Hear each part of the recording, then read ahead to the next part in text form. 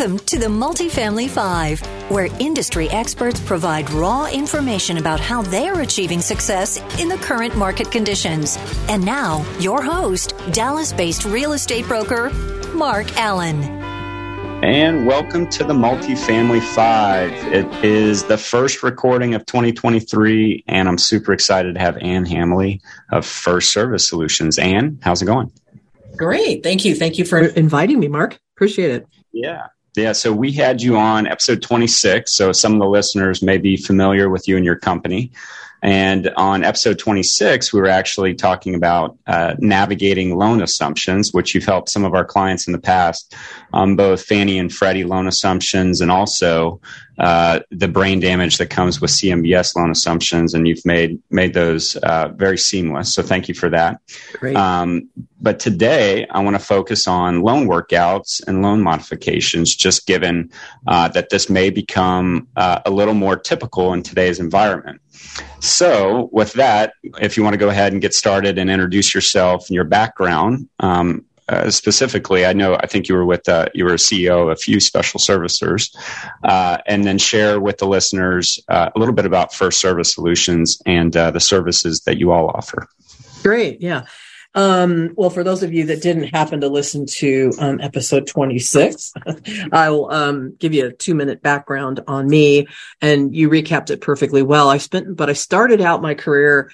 You may not know this, but way back when I started out my career at a savings and loan that happened to be taken over by the RTC. And at that point, what happened is all of the commercial real estate loans we had in our portfolio for that savings and loan got securitized and put in one of the very first CMBS pools. So because of that, I wound up I was on the very forefront of figuring out what it means when you have a CMBS loan and what are all the things you can and can't do as a servicer. And so I was instrumental in developing industry standards for that. And like you said, ran a lot of the large servicing shops over the course of my career.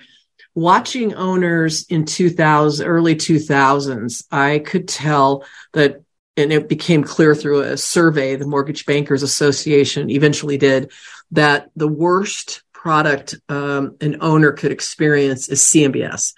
And so I started thinking about why is that? And the more I dug into it, the more I realized it's simply because of the number of parties involved. I always tell an owner, if you had to go to, let's say, Mark, you had to pay, we'll use something painful that everyone can relate to.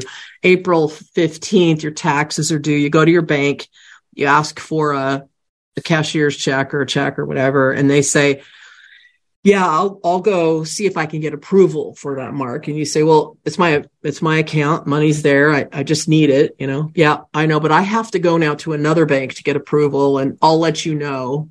And you say, well, how long will that take? Well, I don't know. It could be a few days, but I'll get back to you. That's how frustrating it is when a borrower has a CMBS loan, because the people they talk to, work with, and probably got the loan with are not in control anymore. So anyway, long story short, I'm sorry that took so long, but I created my firm in 2005 to help owners that have CMBS debt. Now, like you said, we work on Fannie, Freddie, all kinds of debt. I have a lot of bank loans right now too. It's whenever the owner on CMBS, it's crystal clear. It's you as an owner will not talk to the decision maker. And it's so much more helpful to understand what those servicers will and won't do and be able to talk to the decision maker. So you need it. You need an advisor, an expediter, an advocate for CMBS, and the other products benefit from it too. And I'll just stop there because that was a long answer, but I thought it might be helpful. Yeah. So if you're in the industry, and I assume if you're listening to this interview or podcast, I assume that you're probably in the industry. But that being said, you're probably no stranger to, I guess, what's going on recently. So in 2021, a lot of owners or a lot of buyers were going in with bridge debt, high leverage, floating rate debt, hopefully with interest rate caps. But, some lenders did not require an interest rate cap. So we have, some properties are performing better than others. years, but we also have this rising interest rate environment, and the values of properties have dropped. So there are owners out there that are in a position, unfortunately, where maybe the asset is worth less than, I don't know, potentially the loan amount, and maybe getting pressure from not only equity, but the lender as well. So Ann and her team have been probably much more busy just because multifamily as an asset class has performed so well. They've probably been much more busy. You consider an office building that may have been worth or have a $50 million loan on it. And, maybe now today it's 20% occupied, and they have to have discussions with the lender and hopefully modify that loan and potentially get rid of the prepayment penalty. I think I've heard stories about that, and I don't know if you want to speak specifically. I think there was a referral that you got from one of our agents, and I think you were able to get rid of their hefty defeasance penalty on a CMBS loan, which saved them quite a bit of money. Yeah. And just to make sure, because everyone hearing this will now say, oh, that's what I want. But the prerequisite to being able to get a waiver of your prepayment penalty, whether it's a fee or defeasance or anything else, is that you have to be in kind of the situation you described earlier, where the value of the property is at or below the debt. So we're going to be lucky. In other words, the conclusion there is we'll all be lucky, lender and borrower, to all get out of this hole, right? Just get out, let alone a penalty. And in those cases, you can generally get the penalty waived. So yeah, that is true. Yeah, I know that's going to vary because a lot of the multifamily owners right now, they don't have the hefty prepayment penalties. So let's just talk generally first about what is a loan workout, and then restructuring the loan or a loan modification. Just high level, what is that? Yeah. What it really is the best way to describe it is most of these loans that we're talking about in commercial real estate these days are non-recourse, which means my property doesn't perform and it's not worth what it was before. I have the option to hand it back to the lender, and they can't come after me personally. So unlike your home loan, where generally they're recourse, if you wanted to hand the property back, that's fine, but you still have to pay whatever the difference is on your loan. In commercial real estate, you generally don't have to.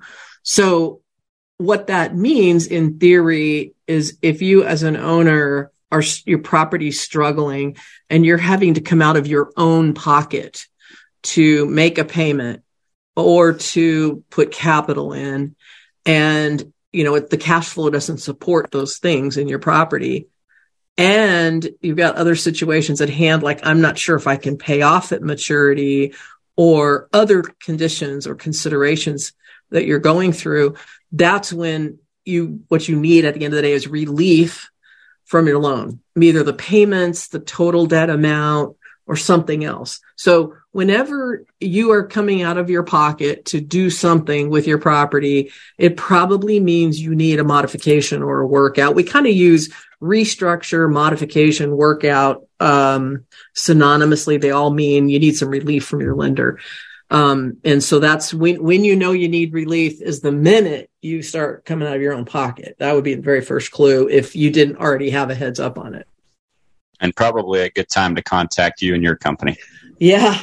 I absolutely. And thank you for saying that. Yeah, we give free. I think the best thing, almost everyone does this, I think, at this day. So it's not a new concept, but before you engage a firm or better yet, as an owner, when you're trying to consider what you are faced with, what your options are, how you might want to move ahead. Do I want to sell the property? Do I want to, whatever?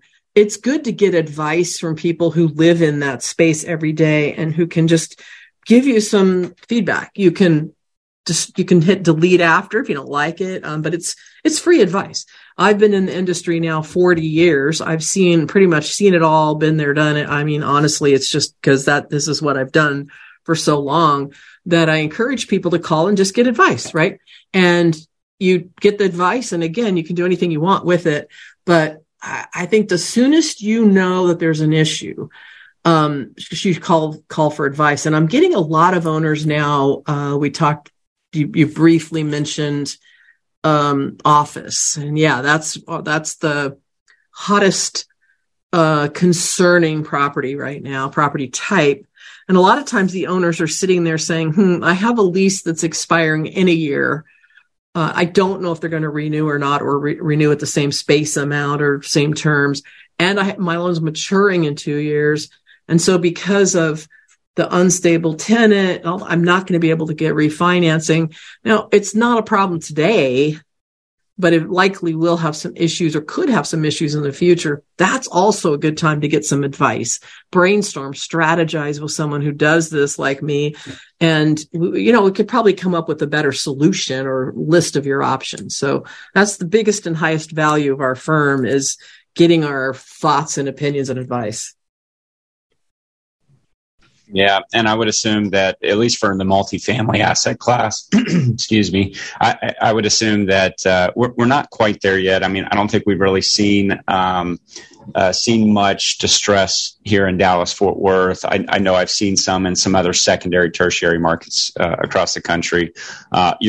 You and your team are constantly doing this for other asset classes, but specifically in 2020, obviously that was a time with forbearance and some of these other things where there was a little bit of fear of potential tenants not paying rent, and what are my options? So can you walk us maybe that's a good case study, if you will, or can you kind of walk us through the process? And maybe if not that, maybe it's something for a similar example for an office or retail property. But what does that process look like all the way from, start to finish, negotiating to finalizing a loan restructuring agreement? Yeah, let's talk. Let me give a couple examples, and then I can. I thought if I could share how you get it done, a workout and restructure from a borrower standpoint, and then share with you what the lender looks at. I think we could, those would both be good views. But let me walk you through, like you said. So 2020, March was all good. Everybody was loving everything, life. And then, middle of March, COVID hits. Hotels were, of course, the very first property type to radically suffer severely, because they all just essentially shut down overnight, So those hit immediately. Multifamily, which was an interesting, we worked with a lot of large multifamily owners during this time. Some states gave out rolled out the renter moratorium. So here's an owner of multifamily. He can't go after his tenants for not paying because of this moratorium. And yet he doesn't have the income now to pay his debt payment, and his lender's not giving him any relief. So there was plenty of times where I heard so many owners saying, I'm just sandwiched. I'm just squished on both sides because my lender's not giving me relief. And I can't collect the payment from my tenant. So they went through that period for a while. Of course, when we worked with these owners, we tried to get them some temporary relief for COVID, to kind of correspond with their, the money they weren't getting from their tenants. And so you kind of tried to hobble through that in 2020, kind of 2021. And I think for the most part, multifamily emerged from COVID. I'm going to say unscathed is not the right word, but they emerged from COVID on 2 feet. Now, what it does long term, I don't know. And I know there's a housing crisis and things that play into a positive for multifamily, but I'm not a pure multifamily expert, so can't kind of give you more than that. But that's what I've seen on multifamily. I don't have a lot of defaulted, struggling multifamily deals right now in our pipeline. Almost all of our struggling deals are office. But you asked me another question, and if you don't mind, let me walk through the process of negotiating and finalizing, ideally, a loan restructuring agreement with your lender. Is this a good time to do that? Yeah, that'd be great. Good. So I'm going to do it from 2 angles, because I think this is ultimately what it takes in order to get something done. So let's say you're a multifamily owner, investor, whatever, you're on this call and you're listening. Okay. So what the first things you've got a property that you're having to, let's say, come out of pocket to make payments on, or you just had a broker opinion of value done and the value of the property is less than your debt, things like that. I know you said you had a few of those lately, Mark, so I just use that as an example. But if you know you have a problem, all right, with your loan, the very first thing you need to do is develop a clear prediction of the future. And you're probably saying, oh, well, that's the dumbest thing I've ever heard, because who knows about the future? And that is true, but it's either you do it or the lender's going to do it, and theirs won't be in your favor. So you have to say, what's my property worth today? What will it be worth in the next few years? What capital is required to get through stabilization? And you need to put all that into a plan, a written plan, including how much money you're willing to contribute toward the issue. And then you submit that plan to the lender. And generally included in that is quite a bit of lender relief that you're asking them to give you. Maybe you're looking for them to give you time. Maybe your loan matures next year and you just need time. But you submit your proposal.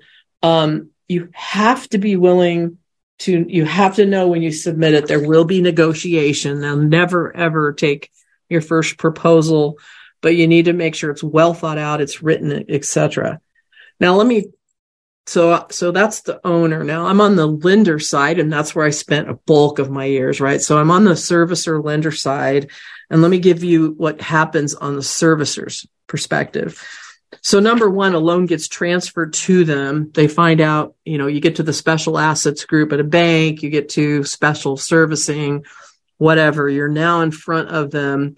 What they do is they go through a process where they figure out the value of your property, what it is today, what they think it'll be worth in the future, what capital is required to go into it. So doing all the same kind of analysis. And then they're running out a model that's going to tell them, if I hold the property, their only options are hold it and sell it by 3 years, foreclose, sell it immediately, or work something out with the borrower. That's it. They can't hold it longer than 3 years per the IRS. So their whole future analysis is based on them foreclosing, them putting capital in, and all that. All right. You, as an owner, have to submit something to them that is better than what they can do on their own.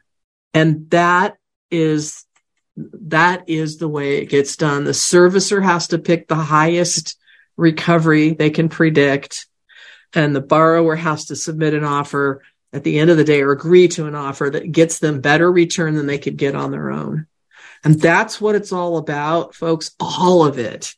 And where I think all the negotiations fall apart is a couple ways. One is often owners are, and I get it, are emotionally attached to the property. Their father built it, they built it. It's been in their family forever. I don't know, whatever reason, they're just super attached to it. And that makes it near impossible to negotiate with a lender, where the lender has no emotions in it, right? So that's sometimes where things fall apart. And the other is when you don't, as a borrower and owner, you don't really understand or hear what the lender's trying to accomplish. And you have to hear them understand that in order to make an offer that beats that. And that's where an advocate like First Service Solutions comes into play, because we know what they're thinking. I've been there, done that for a long time, know exactly what they're faced with, and can help an owner actually get a plan developed that's better than what a servicer could do on their own. That's a long explanation, but that's it in a nutshell. I hope that, that was helpful for people, Mark. I'll hand it back to you for a minute.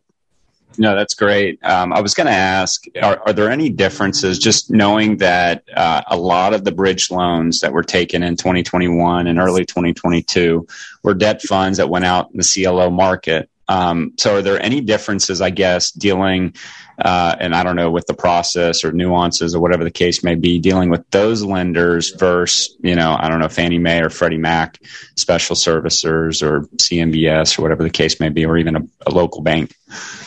Yeah, great question. And I I think what I've concluded, and this is my opinion, and I've concluded this after about the last couple of years, the CLOs, and we are seeing a lot more CLOs, the CLOs on a day-to-day basis, everything I just described about a restructure is the same. On a day-to-day basis for an owner, whether you have a CLO, a Freddie or Fannie loan, a CMBS loan, or a Fannie Freddie CMBS loan, there's all those. The process and the thinking and the obligations of the lender and servicer are all the same. All the same. It works the same. You start with master, you go to special. But CLO on CMBS, you're dealing with a whole bond full of investors. There's a whole bunch of them, many you can't even identify. And yes, one has the right to make the decision, but there's a ton of people, a ton of bondholders involved. If you've got a Fannie securitization, at the end of the day, Fannie Mae is the one that can really make the decision. If you have a CLO that was originated by, I heard one recently, I can't think of the name, but you had one done recently by a company, then ReadyCap, I think was this one.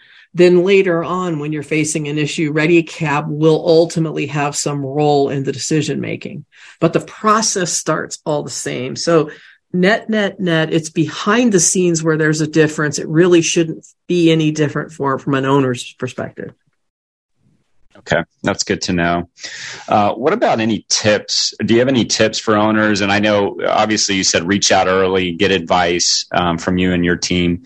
But what, anything not to do or anything to do? Like, for example, maybe not to do, like just throw your hands up in the air and, just completely disappear and not communicate with the lender or servicer or something like that. I don't know. Any tips for any owners? Yeah, well, think of it this way. So this is one of the first. There's so many tips. My head is kind of spinning, but one of them to think about is when I get ready to do my taxes on April 15th. I don't start them then, but when I get ready to do my taxes, I have a couple choices. One is I can either figure it out on my own, get TurboTax or whatever, read the tax code, figure out what I'm doing and do it myself and get one result, or I can hire an accounting firm that does this every day and I get a better outcome, no question. First tip for an owner is, unless you've been in these servicers deep for a long period of time, don't do it on your own. It's not a fair playing field. And that's why I left my corporate job and created this firm. I don't mean to make the sales. It's not that, but you need someone to help you through it, just like I would for my taxes. I mean, we're all smart people, and a lot of people tend to think, well, I can do it myself, but how hard can it be? I'm used to negotiating with banks where I had a relationship and I call you up, Mark, because you were my lender and we could work something out. But very little lending is like that today. And even if it is a relationship bank, you'll find when you get in the special assets group, the relationship's not as important as it used to be. So you almost always need help. Number one, I'd say that's the number one tip. Number two, come as early as you can possibly see the problem down the road and get advice. And number three, know that you're going to have to come with some kind of new money. And that's really probably the three tips I would give for today. Okay, that's good. Last question. What's the typical process if a workout cannot be completed and they're going to foreclose on the lender's going to foreclose on the property? What's that process look like? Especially, I mean, I know it probably differs if you've got CMBS and you've got multiple servicers versus, Fannie Mae, so on and so forth. But, speaking more to multifamily, assuming there's a bridge debt, maybe a ReadyCap, with CLO in the background, or maybe Fannie or Freddie. Yeah. And so I think the way to answer that would be, and let me start at a different point because I think it makes my point a little clearer. So let's say I'm working with a multifamily owner, and let's say, for instance, you did a broker opinion of value and the value of their property is less than the debt. Let's just use that as a starting point. And I'm now negotiating for them to get some relief. Maybe it's in the form of a discounted payoff or something, right? And the servicer, unfortunately, has a different value in their head that they got from an appraisal. And it shows that there's equity in the property. So they're not going to give relief to the owner, yet the owner absolutely knows that the value is less than the debt. So the owner concludes, okay, you know what? I'm not going to put new money after bad. So I want to hand it back. So I consciously as an owner am deciding they can have it, right? In that case, if your cash flow is not sufficient to pay all your expenses and your payment really, but all your expenses, sometimes as an owner, you say, hey, lender, please put a receiver in. Take this away from me as soon as possible. But you can go through friendly foreclosures like that, and that's based on borrower's conclusion that that's what they are willing to do. Those are generally, a few months of kind of decent, want to say friendly, I don't know if that's the right word, but amicable kind of negotiations. The worst case is if you as an owner are really, let's say there is equity here or something, and you're really fighting to retain the property. You really want to retain it, and you're getting foreclosed on. I think what I'd say there is, and this is kind of where people don't understand, there's a deal to be done there with the servicer. You don't have to let them foreclose. If you really want to hold on to the property, there are ways to get that done. So I really think an owner has ultimately, if they get the right help in making the decision, they should only ever lose a property they don't want to keep. And I think I'd put that as They can call us at GREA. We could also help them exit. Yeah. No, that's right. But point is that there should not be a situation where you as an owner want to retain your property and are willing to accept help and hear feedback and lose the property. Usually the people that lose their property through foreclosure where they don't want to lose the property is when they're not taking or hearing anyone's feedback or advice. They're just fighting for what they think is right, and they're not listening. And so deal doesn't get done, and then they lose the property. Yeah. Also heard a lot of stories through the Great Recession where owners were doing, we're fighting, but also not I guess taking the best care of their property. And maybe some of those bad boy carve outs were triggered, and it was hard to hold up in court. But if they were doing everything they could to try to, enhance the performance, I guess maybe is the right way to say. And typically you could argue in court that those bad boy carve outs wouldn't be triggered. Yeah. In my whole, 40 years of doing CMBS and being in this business, I think I know of very, very few times where the servicers even go after recourse, and they're pretty blatant things. There are times where they do, but I think an owner, rightly so, has a fear, and they should, because they could, that a lender's going to look at all your carve-out violations and find a way. If you slant your head a little to the left or over here, I can find ways to make it true, and therefore I'm going to come after you on that. That's not really what lenders are doing, though. So it generally has to be pretty blatant before they'll go, before they'll really enforce it. Good info. Okay. Well, something else we didn't hit on, loan modifications or loan workouts, loan assumptions, but you can also help borrowers in negotiating loan documents. And that's just generally, right? Whether it's banks, CMBS, Fannie, Freddie, so on and so forth, right? 100%. And thank you for bringing that up. And you might think, well, I got a lawyer who does that, and that you'll still need the lawyer, because I'm not a lawyer. But what I do is I take all of these daily issues that I see arise with an owner. Maybe as an example, if you lose a tenant, you go into cash sweep, lender keeps all your cash. You replace the tenant, you get out of cash sweep, right? But the wording is if you replace the tenant has to replace all the space. Let's say this new tenant wants all but 5 square feet. I've literally seen things like that. Well, then you didn't cure it, and then you can't get out of cash sweep. So you put words like substantially all. And I find many things that daily, unknowingly, have caused lots of people a lot of angst. And I put those changes in your loan docs so that you aren't signing up for one that's going to later on give you the same angst anyway. So yeah, I do review it. It takes me, a day or two to review it. It's a very, very small fee. And, always happy to do that. And I'm given the business view, not legal view. Yeah. And I guess it really depends on the attorney, but I've seen a lot of attorneys just look at the language, not the actual content. So, and I know a lot of mortgage brokers too will help in that sense too. But seems like your experience is much different than both, so that could be really valuable. Anyways, just wanted to hit on that before we wrapped up. But Ann, what's the best way for any of the listeners to reach out to either you or your team, learn more about your services and utilize your services? Yeah, well, we have a main line I'll give. So a phone call or an email to me. So the main line is 817-756-7227. My website for First Service Solutions is pretty easy. It's, I guess you don't need to say the W's anymore, but it's 1STSSS. So 1ST like first and then 3 S's, sam.com. That's it.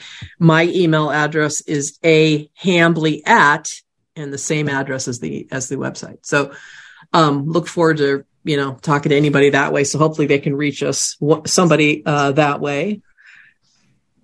And thank you for asking that. Yeah. Yeah, Ann, thanks so much for your time.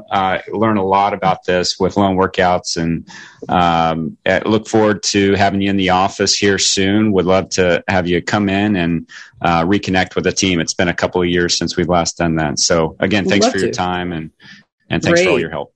Thank you. Thank you very much. I appreciate the opportunity to be on your podcast.